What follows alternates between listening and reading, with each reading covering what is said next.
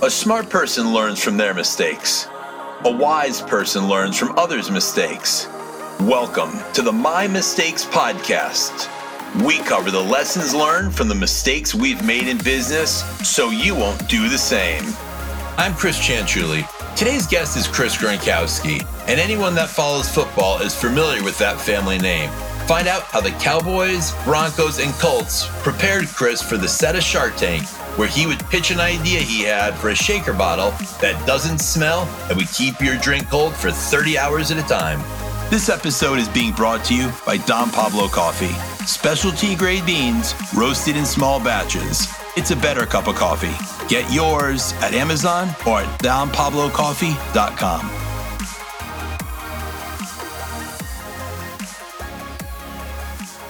So today's guest is someone that came onto my radar from just scrolling through LinkedIn, and I think it was suggested I should be friends or know him, or I saw lots of mutual connections that we had. So I reached out to Chris, and he could not have been a nicer guy.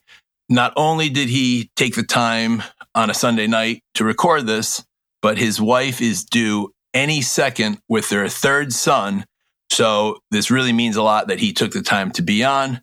So Chris, if I can welcome you to the My Mistakes Podcast, thank you so much for being here. Hey, what's up, Chris? Thanks for having me. Unbelievable. And I'm hoping that in the event your wife says that her water broke or she's in labor, if you could take your MacBook with you and take us along for the ride, it would definitely be unbelievable reporting.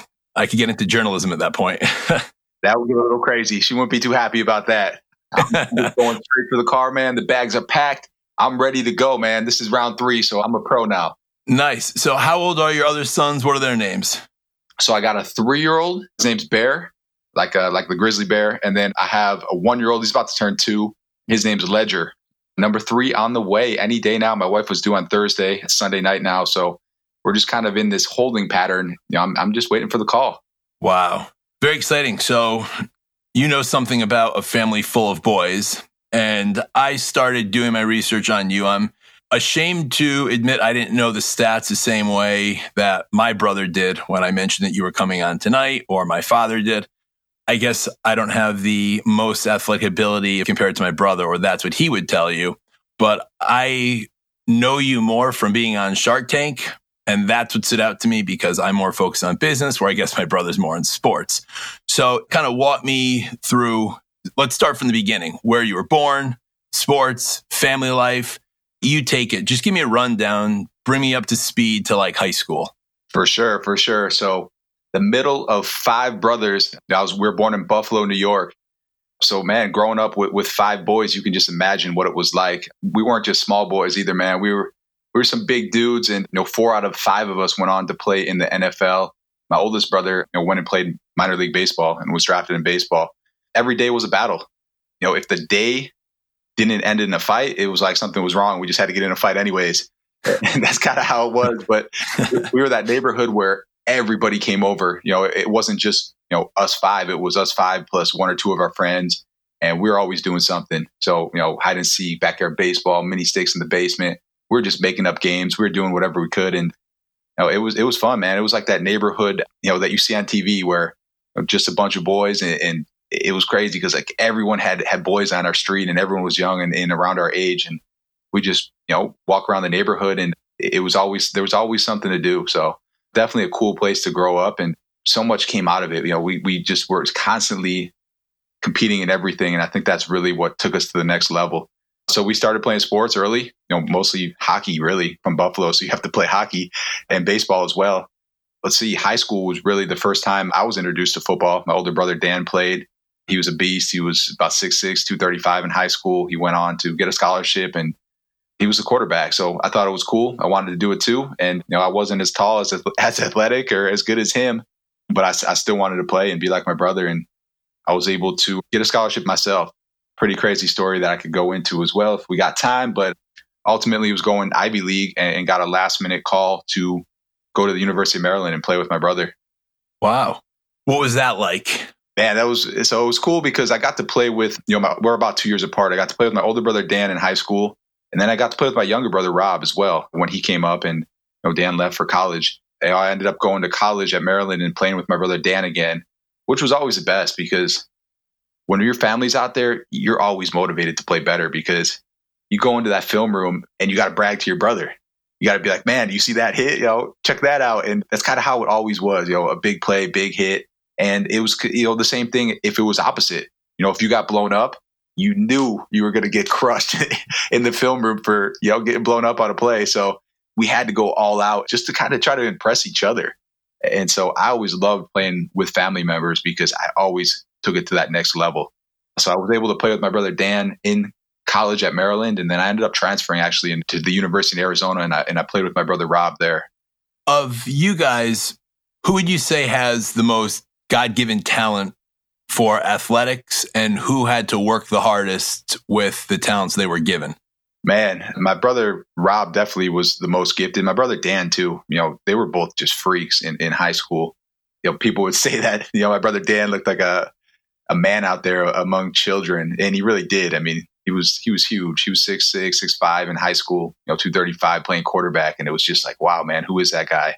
And then Rob, he went on to be an all-pro, Pro Bowler multiple times, win multiple Super Bowls. So his talent was there. I think he was just a lot more aggressive than Dan. Like Rob was just always, he's a savage, man. And I think that's how I was as well. And we clicked really well together and played well together because of that reason. But man, I tell people all the time, I was probably the least talented out of my family. I was the shortest, probably one of the slower ones as well. And every day my dad would just tell me that if I wanted to take it to that next level, I had to get in the basement. And what that meant was, we had this full gym that my dad built in the basement. And that if I wanted to get to that next level, I had to put that work in every single day. And I did. It was something where I left high school with all the high school lifting records, got to the University of Maryland and won the Iron Terp Award for the running backs, which was, the strongest pound for pound athlete in the running back room. So it was pretty cool to get that award as a freshman. And so I always had to work for it for sure. I'll probably give myself that one. You come from a long line of really good genetics between your father and your grandfather, I read. I guess I think my great grandfather was in the Olympics for cycling. So we never met. I believe it was your grandfather, if I'm not mistaken. But what do I know? It's just Wikipedia. So my grandfather wasn't, and I met him, but he passed when I was really young. But it was his dad. So it was my great grandfather. That was a cyclist. And then my dad played college football at the University of Syracuse. So it was definitely in our blood, but I don't know if it was necessarily at that elite level, that we kind of took it to with the five brothers. It's really amazing that you could have that much talent in your gene pool for, I guess, strength, agility, all that it takes to make it to the NFL. When it came down to working out together, you and your brothers, very tight, very close. You said there was some fighting. I'm guessing that was just as brothers do, wrestle, horse around. Were you guys always very close, best of friends growing up? And has that continued to this day? Yeah, I think that we kind of hated each other growing up, but at the same time, it was brotherly love, It was brawls all day, every day. We'd hold each other down and, you give each other 100 Charlie horses if you could. And man, I still remember that, if my brother, did something better than me, it was like, I gotta one up him. If he hit 5 home runs, I had to hit 6.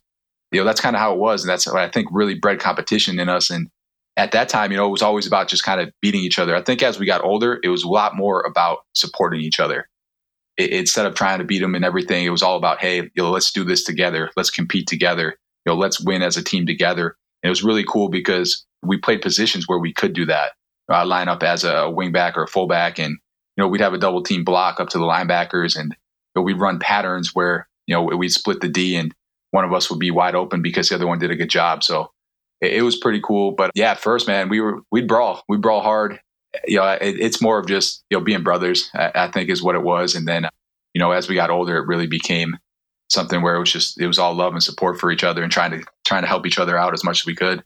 I love how you said that. Someone who's mentoring me, who is a radio legend, he told me that in every interview, try to find that one golden nugget that you're going to take or something that you found special.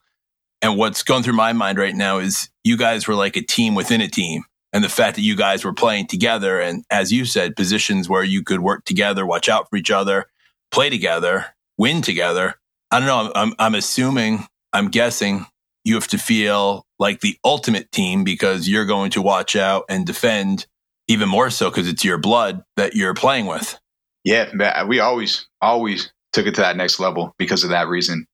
I think a lot of our stuff, and what I tell people too, is that we worked to get in that position that we got to. People ask like, how do I get to college? How do I get to a scholarship? And what my dad did was huge for us. At a young age, we were in high school. He went out and got a strength coach, and he also got a speed coach. And I think the speed coach was the biggest factor. People say, how were you guys all so talented, so athletic? We weren't. It was something that we had to work at. I started during the summer when we first got a speed coach, and I was running, a 5:0 40-yard dash, which is a time that would never get you a scholarship, to put it frank. So, by the end of this summer, where we ran every day during the summer, and we ran till we threw up. We did agility drills, we did ladder drills, we just ran, around the track. We ran 400s as fast as we could. We practiced our starts, practiced our arm swings. We did everything. After that summer, I was running a 4.7, and that's something that would get you a scholarship. And it was such an improvement that took me from having no chance to, having a really good chance to get into that next level. And it really set us up for the rest of our careers because we learned at a young age how to control our body, how to be more explosive, and how to be faster as well. So I think a lot of the success also came from a lot of hard work that we put in. Did you guys have goals at that age? Like, was it to improve your speed? Was it goals to make varsity, to get a scholarship? Were there goals that were being set, accomplished, and new goals being set? Talk to me about that. So really, my dad was the one who was setting the goals for himself. And it was, he wanted to get all 5 brothers to get scholarships. His main goal was to not have to pay for college. So I think that's where that came from. And for us, it was just natural for us to want to, make it to the next level. So I don't know if we necessarily set weekly goals or anything like that. I mean, my goal was to play Division I football, and that was very, very hard for me to get to. And my dad really helped me get there by showing us the way. When he came out of high school himself, he wasn't highly recruited, and it's super hard to actually get recruited out of Buffalo, New York. He got on a bus, he paid for a bus, he traveled around the nation and went college to college just with his game film, showing coaches and showing what he could do. And he actually walked out of there with a scholarship at, I think it was Long Beach State, all the way in California. He made it to. They offered him full scholarship. He came back and was telling people, and the scouts from Syracuse heard about it, ended up offering him instead. He went to Syracuse on a full scholarship, but he knew what it took to really get your name out there, get in front of people, and he knew it would be tough, especially for me. So he was putting us in front of these coaches by sending us to camps, by sending our game film out to them. And it wasn't actually him doing it. It was him making us do it, because to him, it was always, hey, if you guys don't even care enough to do that, then you obviously don't want to be there in the first place. So I'm not even going to waste my time. So he was always willing to show us the way, but he always made us earn it. And we had to earn everything that we got, but nothing was ever handed to us. Do you think that if you and your brothers had been born to a different father, but he didn't have this same drive or this plan for you, do you think you still would have had the talent or made it to the NFL? No, I mean, I don't think there's any chance. And I don't think it's just my dad. I think it's my mom as well, and the support that she gave us too. What did she do for you guys? After having 5 boys, she worked as long as she could. But after me, it's pretty much impossible to work when you have 3 boys. So, and then 4 and 5. So she was the one that was taking care of us on a daily basis, driving us to all of our sports games, feeding us. We ate every single meal at home. We first off didn't have money to eat out. Second off, she couldn't control us because we were too crazy. If you put all 5 of us together in a restaurant, then they were smart about their money. My dad worked 6 years, 2 jobs, because he started his own business, and times were tough. So my mom was there to feed us, drive us every practice. She had this huge calendar that would have like 15 to 20 events on it every single day, because we weren't just on one team. We would play multiple sports at the same time, but we'd also play on multiple teams at the same time as well. So travel teams and stuff like that. So for her, it was just a grind as well. And then she was in charge of making sure our homework got done and making sure that school was the first priority as well. So I think they just worked together as an amazing team, and because of that, got us to that next level. Because I guess I didn't really go into the story, and my scholarship to the University of Maryland really came because of grades, is what it ended up being. I was a guy that was going Ivy League, I was going to go to the University of Penn. I got accepted into the Wharton Business School. I was going to pay $50,000 a year to go to school. You didn't get scholarships, you didn't get grants to go Ivy League. And at the last 2 weeks of the summer, I actually got a call from the University of Maryland because a bunch of guys dropped out. They were about to go on academic probation. And they said, hey, if you could come in and, you could, at least contribute a little bit, maybe special teams, whatever it is, but you can get a 4.0. And that was kind of the requirement is if you come in and you take the scholarship, you better have really good grades and you better keep them up. They offered me a scholarship with 2 weeks left in the summer. I tell people all the time, if it wasn't for the grades and the schoolwork, I would have never got that scholarship. There's no way. I respect so much the fact that you gave your mom that credit. And I was going to say, you could tell that you're a team player because you didn't want to not have her included. And then you used the phrase, they were a really good team. So I think that says a lot about your character. And I'm really impressed. I'm impressed with your dad, how he had the foresight to know about strength and conditioning. And me being an exercise physiologist for many years, I've been telling this to people for a long time as far as the importance of it's an investment of time, of money, but thinking of the long game, whatever that goal may be for you guys, NFL. What was that experience like when brother number one gets signed going to the NFL? Is it the same excitement when you're getting that phone call, or were your parents equally excited for each of you? Or is it like having a child where the first one's really exciting, the second one is exciting, but you've been there before, and then the third, you're like, call me when you're about to have this baby, honey, and I'll meet you there. I'm doing a podcast right now. Yeah. So the first one was my oldest brother, Gordy, and he was playing baseball. He was actually a freshman All-American, and he hurt his back his sophomore year. And as a senior, he was in the MLB draft. And with the MLB draft, it's 50 rounds, and he didn't get a call till the 49th round. So it was pretty frustrating for him. And then, going 49th round, it's exciting still. It's definitely not what you hope for. And it's still a long way from MLB. So that was awesome. It was the first one in our family that got drafted. So it was really a cool experience. Then it went to my brother Dan, who was a year ahead of me. He ended up going late as well, but still the same thing. And this was NFL draft, and it's only 7 rounds. So if you get drafted, it's a pretty big deal.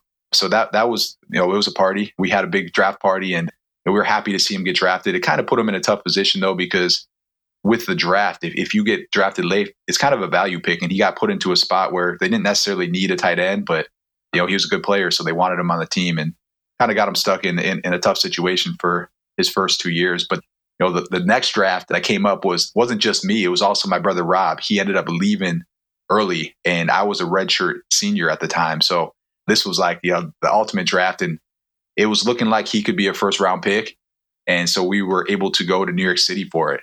And we were sitting with all, the big dogs and waiting for his name to get called. And, he ended up not going first round. He ended up going in the second round. And again, so it was kind of frustrating, but he didn't play his junior year, and it was a question mark for sure. So he ended up going to the Patriots in the second round. And the second his name got called, it was game on. It was fun, man.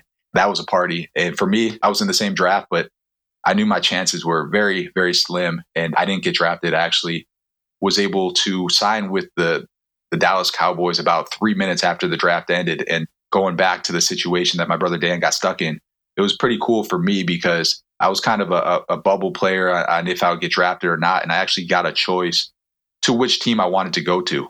Because when you get drafted, I mean, you have absolutely no say where you're going. The team that picks you. And so for me, it was actually a good situation where I was able to pick a team that I knew I would have a pretty decent chance of actually making the squad with. That's awesome. You tell a story very well.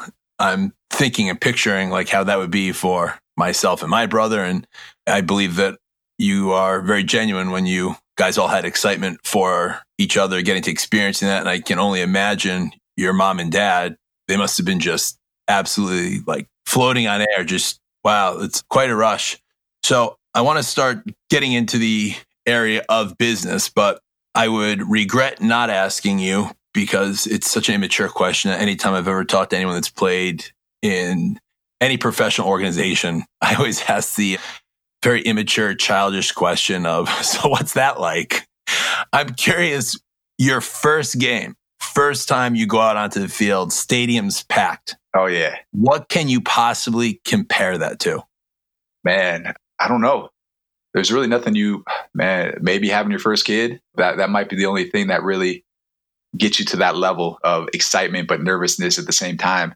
Yeah, you walk out there and it's like you're shaking, but you're excited, and you're so prepared, but you think you're gonna forget what you're doing, and I mean it's crazy. I guess I couldn't even compare like Shark Tank to it. It doesn't even get to that level. Yeah, man, it's definitely something that you'd have to experience to really know that feeling. And I was lucky enough to be able to play in 34 games, so it was a pretty awesome experience for me, and I wouldn't change it if I could. I wanted to ask you the question, what's it like going onto the field for a Super Bowl? But can we get your brother on the phone right now? Yeah, man. I went out a couple times after they won. It was amazing. I didn't have to take any hits, and I still got to celebrate. That's awesome. Awesome. So you mentioned Shark Tank, and when I told my dad that I was going to be interviewing you, that's what he mentioned, because everyone knows you guys for Shark Tank and playing Flip Cup with all the sharks. And so how did that come to be? Tell me about what led from, or your transition from playing professional football to being an entrepreneur. You mentioned that about your dad having his own business. Again, is this someone who motivated you or gave you the idea to do something on your own? What happened post football? Yeah, so my he started his business, man, when we were kids, and his business was fitness equipment. He was selling retail and commercial fitness equipment. And for him, it came about because he was a college football player and he wanted to train us with similar equipment. And when he tried to find an Olympic bench or a nice rack, there was nothing in Buffalo, New York that you could buy. There was just, you could go to like a Dick's Sporting Goods, you could buy lower end equipment, but he wanted something that was going to last. He had 5 boys and he wanted to use, quality equipment that he was training with. So he had to drive to New Jersey to find it. And at that point, he's like, wow, maybe I could do this. And it was his passion. He loved it. And he started the business. It was an absolute grind. He's now the second largest distributor of fitness equipment in the U.S. and continues to grow. So he's done a great job with it, and he's been a great mentor and a great person to watch, a great example for me. So I grew up, delivering treadmills in the inner city of Buffalo, and I take the heavy end because there's two ends. The end with the motor is actually a lot heavier. I started working there when I was 15, and I was still one of the stronger guys out of the delivery guys. So they used to make me take the heavy end. So yeah, I think entrepreneurship was always in my blood. It was awesome to watch my dad. I was kind of just behind the scenes and delivering fitness equipment and stuff, but I still got to see the ins and outs of it. And then, this Shark Tank thing, it was kind of a crazy story as well. I was playing in Denver when I got an email from my agent. And in the email, it just said, hey, the show Shark Tank is looking for any current or former players that might have a really cool idea to go on the show with. Man, I looked at it and said, wow, I love that show. One day I hope I can get on there. And so I kept the email. I was still playing at the time. Fast forward to 2016, I was done. I pulled up this email and I was like, wow, this is awesome. And I actually had thought of the idea for my company now called Ice Shaker while I was working out in the gym in Dallas. And I looked at the email and said, hey, I can't email them yet. Like, I have to have something. I have to have some kind of sales. I can't just say, hey, I have this cool idea. They'll kind of just laugh at me. So from there, it took me about 3 months before I emailed them. And I was able to put together about $25,000 in sales. It isn't the worst in the world, man, going from ground zero, having nothing, having no product, no name, to doing, shows and, SEO, doing whatever I could, spending absolutely zero advertising dollars. I was able to sell $25,000 worth of product. And I hit them up and I said, hey, I'd love to follow you up from an email 3 years ago. The girl wrote me back right away and just said, hey, I'm sorry, I don't work here anymore. And, I was like, man. So your mom and your dad each had $12,500 worth of shaker cups and no show for you to go on. Yeah, right. Yeah, it was a lot of family and friends for sure. A lot of hustling at the shows, man. I mean, if you walk by my booth, you were going to hear all about the shaker, and I was going to show you it. I was going to compare it to the competition. There was no way you were walking by without finding out about it. No, at that time, she connected me to the other girl that was currently in that position now. From there, it was, hey, send us a submission video. And they kind of outlined what they wanted to see. And so I did it. I did it, man. I went big, and I knew it was something that, I had to just entertain them. It is kind of how I saw it. I had to make an impression. And so, I made this video. showed the bottle, showed me working out, ripping my shirt off. It showed some touchdown passes for me playing, and I shot it over, and I just waited. And it was about 5 days, and I check. You send it as like a private link through YouTube, and I kept checking every day. And finally, after like the 5th or 6th day, I saw that some people watched it. That whole day, I was just sitting by my phone, like, please call me, call me back, and pretty much just said, hey, your video was awesome. We absolutely loved it. We think you'd be great for the show, and don't get too excited because it's still a huge process, and it was, and a lot of paperwork. There was still a chance of not going on the show. I had to follow up with everything from the business aspect to all my personal stuff as well, just to make sure there was nothing, on my record that might get them in trouble. From there, I was able to get to California. And then once you get there, it's still a crazy process. And what I never understood about the show was how people went on there and would run out of product. I'm like, man, this is your one chance to just absolutely kill it.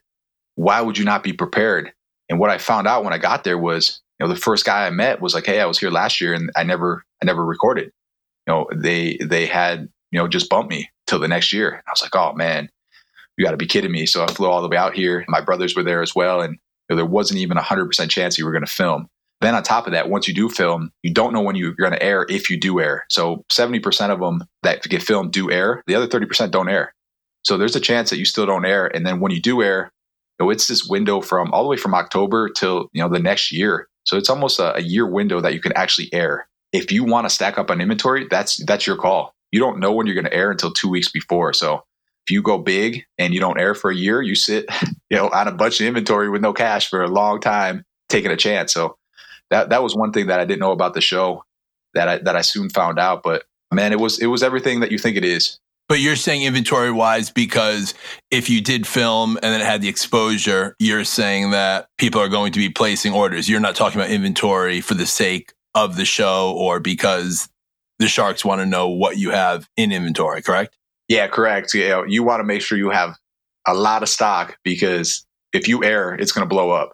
You don't want to run out. Did you have any strategies like the combined weight of you and your brothers is like a ton? And did you have like Super Bowl rings on their fingers to grab some attention? I'm guessing you guys would stand out more than the average person standing in a waiting area. Yeah. So no, they wouldn't let anyone know that we were there.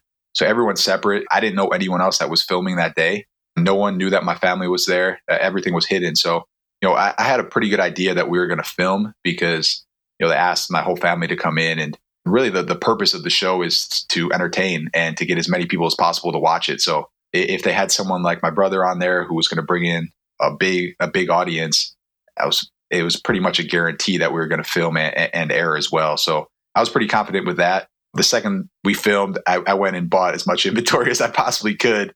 I was willing to take the risk, which I thought was pretty much a guarantee. So that was how I did it. And I could definitely understand why people don't stack up. But, I thought I had a really good chance of airing. So I did as immediately afterwards go and get as much inventory as I could. What I think is really interesting, like it seems like a pattern for you. You got the email first. You liked the show Shark Tank. So you made your goal to get onto Shark Tank. You came up with an idea of a product after already having the goal set that you wanted to be on Shark Tank. And then it all came true. Like you worked toward it. And I think I see a pattern with you where you see what you want and then you go for it. Because most people who you see on that show, and I know that show is for entertainment, of course, but you hear some people have been working on their lifelong dream for 5 years, for 10 years, their entire life. You started working on it once you got the email, and then that still took 3 years till you got on. But it's amazing to me that you had that desire to be on the show before the product was even in your head. Yeah, man, it was kind of this goal that I had told everyone, and I knew the timelines as well. It was kind of, when I first thought of the product, I was 6 months out from recording. They recorded in June. I looked it up, and so really I had a 3-month window to do something. Really get sales, get enough in that I could approach them, and then from there it was another 3-month window where I could then get enough sales to get on the show and get a good deal. I went on asking with a valuation of $1 million. And so for me to get there, I had to have a reason and I had to have some decent sales. So I was able to get my sales up to about $80,000. And most of it came in the last 2 months right before we recorded. So I was actually able to prove to them that the company was worth at least $1 million. So when it comes to this product, what made you say Ice Shaker? The world needs to have a non-smelly product because everyone's bottle smells so bad. Like, why was that so close to your heart? Yeah. So for me, I continued living an active and healthy lifestyle after football. And I was going to the gym, not just once, a lot of times twice a day. And in Texas, it's super hot. I was going to the gym. It was probably 100 degrees that day. And I was in the gym and I was just making like those like designs out of the sweat rings on the ground. So every time I bench, pick up my bottle, take a sip, I put it down. There's a ring on the ground. I was kind of making patterns on the ground with it. And I was like, man, what am I doing? First off, number two, why isn't there just a bottle out there, that's insulated? Why isn't there one bottle that I could use all day, every single day? I was bringing one to work, then I'll go home, I'd grab one for the gym. Then I get home, I'd use another bottle or cup at the house. And really the game plan was, hey, let's just make, one bottle that I could use all day, every day. For me, there was a lot of other bottles out there that were insulated, but they were super hard to fill. Some of them you couldn't even put an ice cube into. They were super hard to clean. They didn't mix powders. So really, I just said, hey, let's make the ultimate cup that I could use all day, every day. That's what I did. And so I started, it's pretty small. And that's kind of how all my stuff and everything that I'd done, because I was working with my wife before this for 5 years. And, we have this other company and we still do. And it continues to grow today. And it's been super successful from day one. But everything that we did was to always just start small. It was almost as a side hustle at first. And then once I could prove the concept, then go big, then go all in. So that's kind of what I did with this. I got the product and it was kind of straight to the shows and straight to Amazon. And I figured if I can't sell it in person and if I can't sell it on the largest platform in the US, then it's not going to be successful. And so that's kind of how I tested it. I had this first order, came in, I tested it. And once I knew it was going to be successful, it was, hey, let's do this. Let's go all in.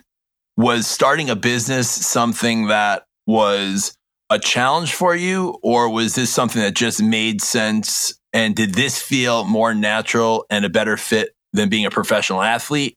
Could you have done this if you never were a professional athlete? Like, is there a crossover there? I think there's a huge crossover. Man, entrepreneurship's almost the same thing as being an athlete. It's a lot of hard work. It's long hours. It's an absolute grind. And it's all on you, if you want to be successful. Being an athlete, it's not just about performance. It was also about studying the playbook. With entrepreneurship, that's all there as well. You have to be able to study the market, study the competitors. For me, I had no clue what I was doing, and everything I did, I just learned on my own by either example or just figuring it out. And that's kind of, man, what I learned from football, and not just football. In college, you learn how to multitask. It's one of the hardest jobs in the world is to go to school all day, then go to practice, then go to study hall, then go to mandatory meals, then get home and study for the next day's test. And so I think all that just added up to learning all these different skills and learning hard work, dedication. It all led to also being successful afterwards, because it's never easy, man. Anything, it doesn't matter how big your following or what you did in the past. If you're starting a new product from ground up, it's going to be an absolute challenge. There's no trust there.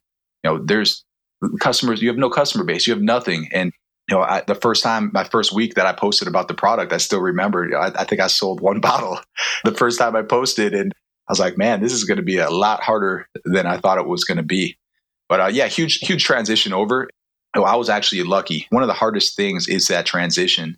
And I see other players all the time struggle with it for years. And it's hard because you go from making thousands of dollars per week, as a rookie minimum. I was making probably around 25 grand a game, which was a weekly paycheck. So if you were on the roster on a Wednesday, you got paid, to now going and, leaving the NFL and getting paid, maybe 50 grand a year.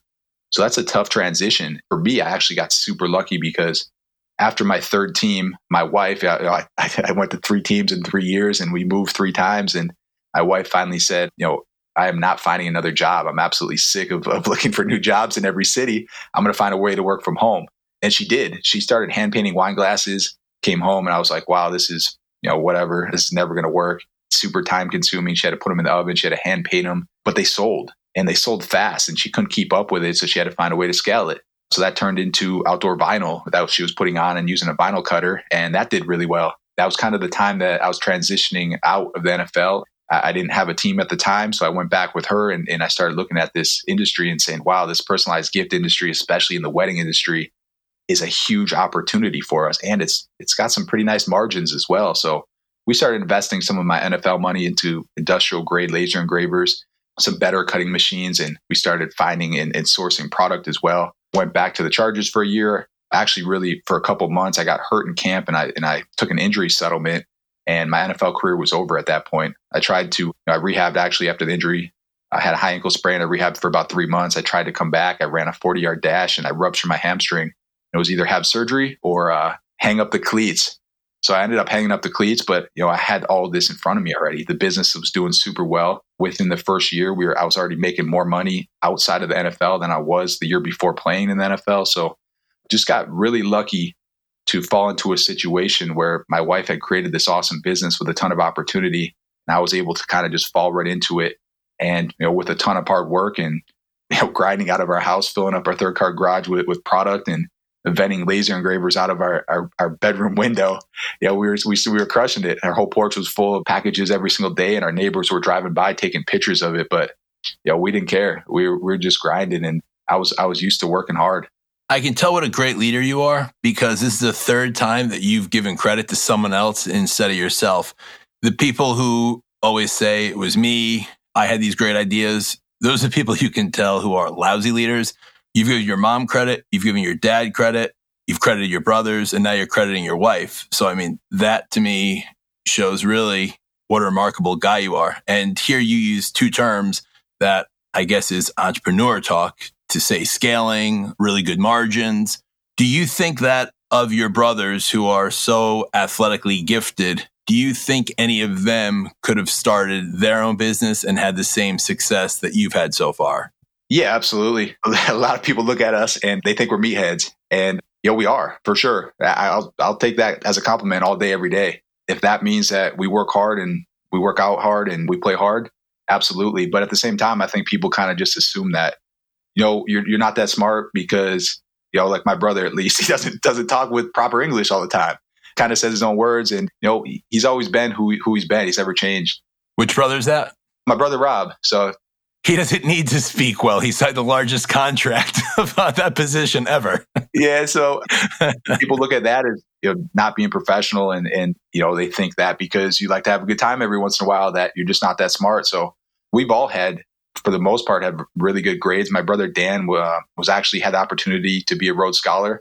He got his master's. He was one of the first. I think he was the first athlete ever at the University of Maryland to get his master's degree while playing football still, while he was still in school. So. Grades were always super important to us as well. Our whole family has always been raised that, my mom raised us so we had to do our homework before we could go outside and play, which is crazy to some people that they thought that it was all about sports and athletics, but it really wasn't. It was, come home, do your homework, and then get the hell outside because you guys aren't staying inside all day. So you as a father, now that you're going to have your third boy on the way any minute now, what examples or what did your father instill in you that you plan to pass on and instill in your boys? That's one of my biggest challenges, and it is just not giving them everything. I think that's what my parents did. Even when later in life they were able to really provide us whatever we wanted to, they never did. And it wasn't because they didn't want to. I think it was because they wanted us to have that value of $1. They wanted us to work for everything that we got. And, I find that right now to be a challenge because I am able to provide my kids with anything that they want. I see my wife already doing it, and there's packages showing up nonstop at the door over and over and over. As a kid, I watched, people with money do that with their kids, and, they just didn't respect anything. They didn't respect their car. They didn't respect $1. It was always just given to them. And they never really worked hard for it. So I think that's one of the biggest things that I learned from my parents that I really want to instill in my kids as well. And I have to have, the courage and the willpower to do that. That's a great answer.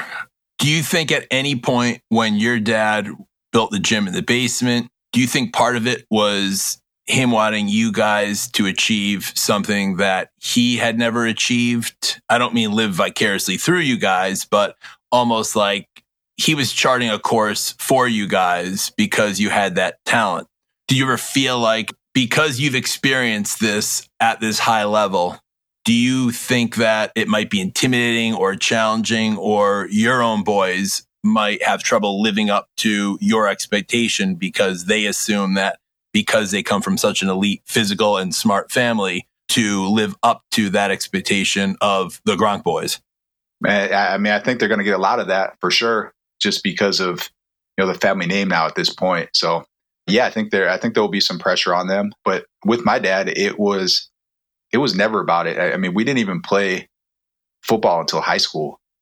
I didn't even know what football was until high school. And the only reason I played football was because my brother Dan played football. My oldest brother, Gordy, he never played football. He never got into it. My dad never forced us into it. It was always what we wanted to do. And then once we decided what we wanted to do, he was going to help us get better at it and get to that next level if we wanted to. So, that's how I hope I can be with my kids as well. The one thing that I don't want to do is be that parent that's, just pushing and pushing and pushing on your kid to do something that he doesn't even want to do. And so that's kind of how I look at it. I want to do exactly what my dad did and treat it that same way. So your son, Bear, says to you when he's 17, Dad, I hate sports. I want nothing to do with sports. I don't even like to watch football. What would you say to him? I would be surprised for sure. But no, I completely understand. I mean, there's so much more out there. And that's what, I found out afterwards. I would never go back and change anything. But at the same time, man, it doesn't end when football ends. There's so much more out there, and there's so many ways to be successful. So, at that point, it's, he better be working hard, working towards a goal. If there's better things that are coming his way, absolutely. Please do. I mean, sports, especially if you're not going to get to that next level, you might be better off focusing on your next career or your career in general in college instead. Kind of getting back to what I said before, it's an absolute grind playing a college sport. It is not easy. And it's a huge time commitment to that sport when you're in college. So, if you have other goals and you want to take another path, I tell people that maybe you're good enough to walk onto a team or play Division 1 AA. Maybe that's not the right choice for you. If you're not going to take it to that next level or get to that next level, is it worth spending that much time when you could really be focusing on what's going to be your career instead? If I were to say, tell me one mistake that you made in your NFL career or football career, what one mistake comes to mind? Oh, man. I would probably say it would be more towards in college. I never thought I had a chance to make it to the next level. So I was told, over and over and over that, it's a 1 in a million chance. And I wasn't even the second best player in my own family. So, when your teacher tells you that over and over and over again, everyone in the world tells you that, you don't have that confidence. I wish I did earlier. I never thought I would even have a chance. So I didn't really take it serious. I went out there and I guess I didn't take getting to the next level serious. I went out there and I played as hard as I could every time, but I just never thought that was even an opportunity to get to that next level. So as a senior and a junior, I was having a good time too, man. I was going out, I was partying.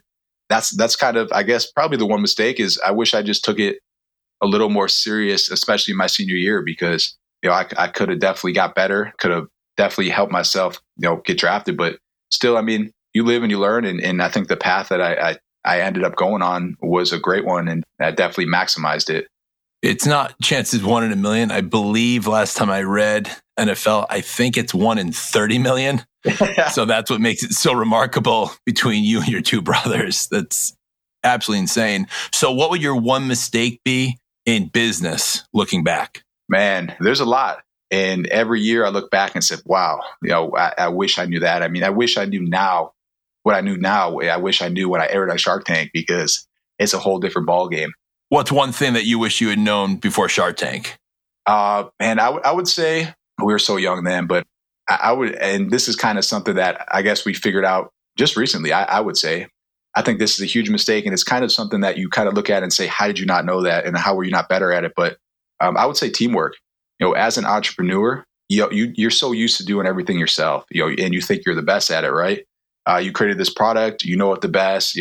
I did everything from ground up, and I think that was something that was needed at first, but became a mistake for me to continue doing it when I had the means and the ability to bring someone else in, and it would have let me grow a lot faster and a lot smarter, a lot better. So I would say teamwork, it was one of my biggest mistakes in building out a good team around me, especially early on. I tried to put way too much on my plate. It was a 80 to 100 hour work week every week. Really, it just, at the end of the day, it just stopped us from growing even faster, from getting even better. That was something that, coming from the NFL world or the sports world, you're like, man, how do you not get that? There's a coach, there's a head coach, there's you have all that, and then you have the players, and everything kind of just makes sense. But that structure is already there.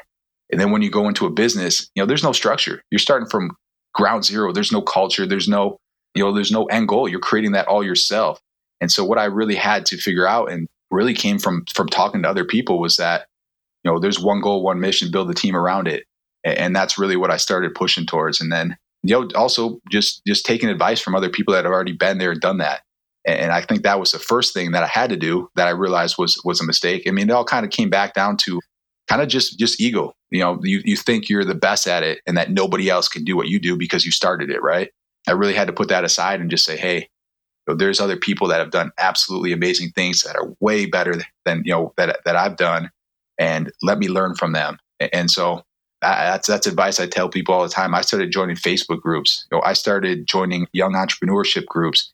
I started reaching out to other companies that were in the Mark Cuban portfolio and asking them, hey, what do you guys do? What works for you? And then and then I would try to implement it into, my strategy. Even though it's a completely different company that had different goals, different products, there's still a way to see what they're doing and then, kind of tweak it and do it your own way. Yeah, I would say 2 mistakes was, not reaching out to others and kind of learning from others' mistakes, and then, build a team around yourself and don't put too much on your plate and trust other people. You have to get there. If you want to be amazing, if you want to grow, you want to get to that next level, if you want to win Super Bowls, it's all about the team that's around you. What's so great is there are many people that'll be listening to this interview and they'll hear, okay, join Facebook groups, check. Surround yourself by other entrepreneurs, check. Have mentors, check. Reach into the Mark Cuban portfolio. Okay, that's one that a lot of people don't have at their disposal.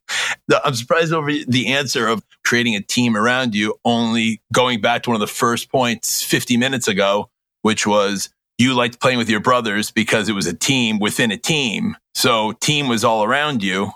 It's funny that was the one thing that you feel like you were missing in retrospect, was to form a team. Yeah, that's why I say it's one of my biggest mistakes. I think you just get so lost in, let me do this. I mean, I was just lost in the daily grind is what it came down to. I was answering customer service. I was sending out packages. I was engraving bottles. I was sourcing product. I was doing all the marketing. I mean, everything was, it just came from ground zero, and it just kept adding up. And I just, I was just grinding. I never had ever, put up an ad for an employee before. I didn't know how to do that. And I just figured, hey, I'll just do it myself. It'll be more time efficient if I just do it myself. And I just kept doing that over and over and over again until it just became way too much. That's kind of when I finally realized, like, hey, man, I kind of just fell into this trap where I need to start, building a team instead of trying to do everything on my own. So what's the state of the company now? Where can people find it? How can we support you? We're doing well, man. We've grown every year. After Shark Tank, the first year, so the first 12 months after we aired, we went from that 80,000 to over 3 million in sales in that first 12 months. So huge boost for us. But also, we ended up getting on shelves at GNC. We're on shelves at all the vitamin shops. We're in all the Lifetime Fitness locations as well. We're able to personalize bottles as well. And this is something that kind of came from my wife's business with the personalization aspect. But we do a bunch of bottles for all kinds of corporate events, all kinds of different companies. So it's been good. We're still always finding new ways to get better, bring a new product, and think of cool new ideas to bring value to people. We do a lot to support the military. We've done some cool things to support our nurses during COVID. And anytime something, that we can do to help others, we do support all kinds of different events for children. Anything that really comes across my plate, I want to help out. We just did a couple of things for first responders as well with a group out of New York City. So It's getting good, man. You could find me at Chris Gronkowski on all the social platforms. The company is at Ice Shaker Bottle on all the social platforms, or just iceshaker.com. Unbelievable. I love your story. You are such a great guy. And I love that you surround yourself with family, your wife, your kids. Your parents did a great job with you, not just creating a great athlete, but you really are a great guy with just really grounded. So it's nice to see. And I think a lot of people would be surprised to see professional athletes could be so intelligent and such good people. So you're giving them all a great name. Hey, man, I appreciate that. I guess one other spot too is I do have a podcast as well. It's called Gronked Up. Man, very similar to what you're doing. It's all about just bringing value to people. We talk about everything from running Facebook ads to setting up your own website to bringing in absolutely awesome guests to talk about fitness, nutrition, or just mindset. So that's a cool spot as well, and hope they check out the podcast as well. For more info, visit getconnex.com. That's GETCONNEXX.com, or visit us on Facebook at Connex, INC, or on Instagram at Connex_. And a special thanks to our sponsor, Don Pablo. All their coffee is roasted in small batches, providing the freshest tasting coffee imaginable. Simply put, it's a better cup of coffee. Order on Amazon or at donpablocoffee.com.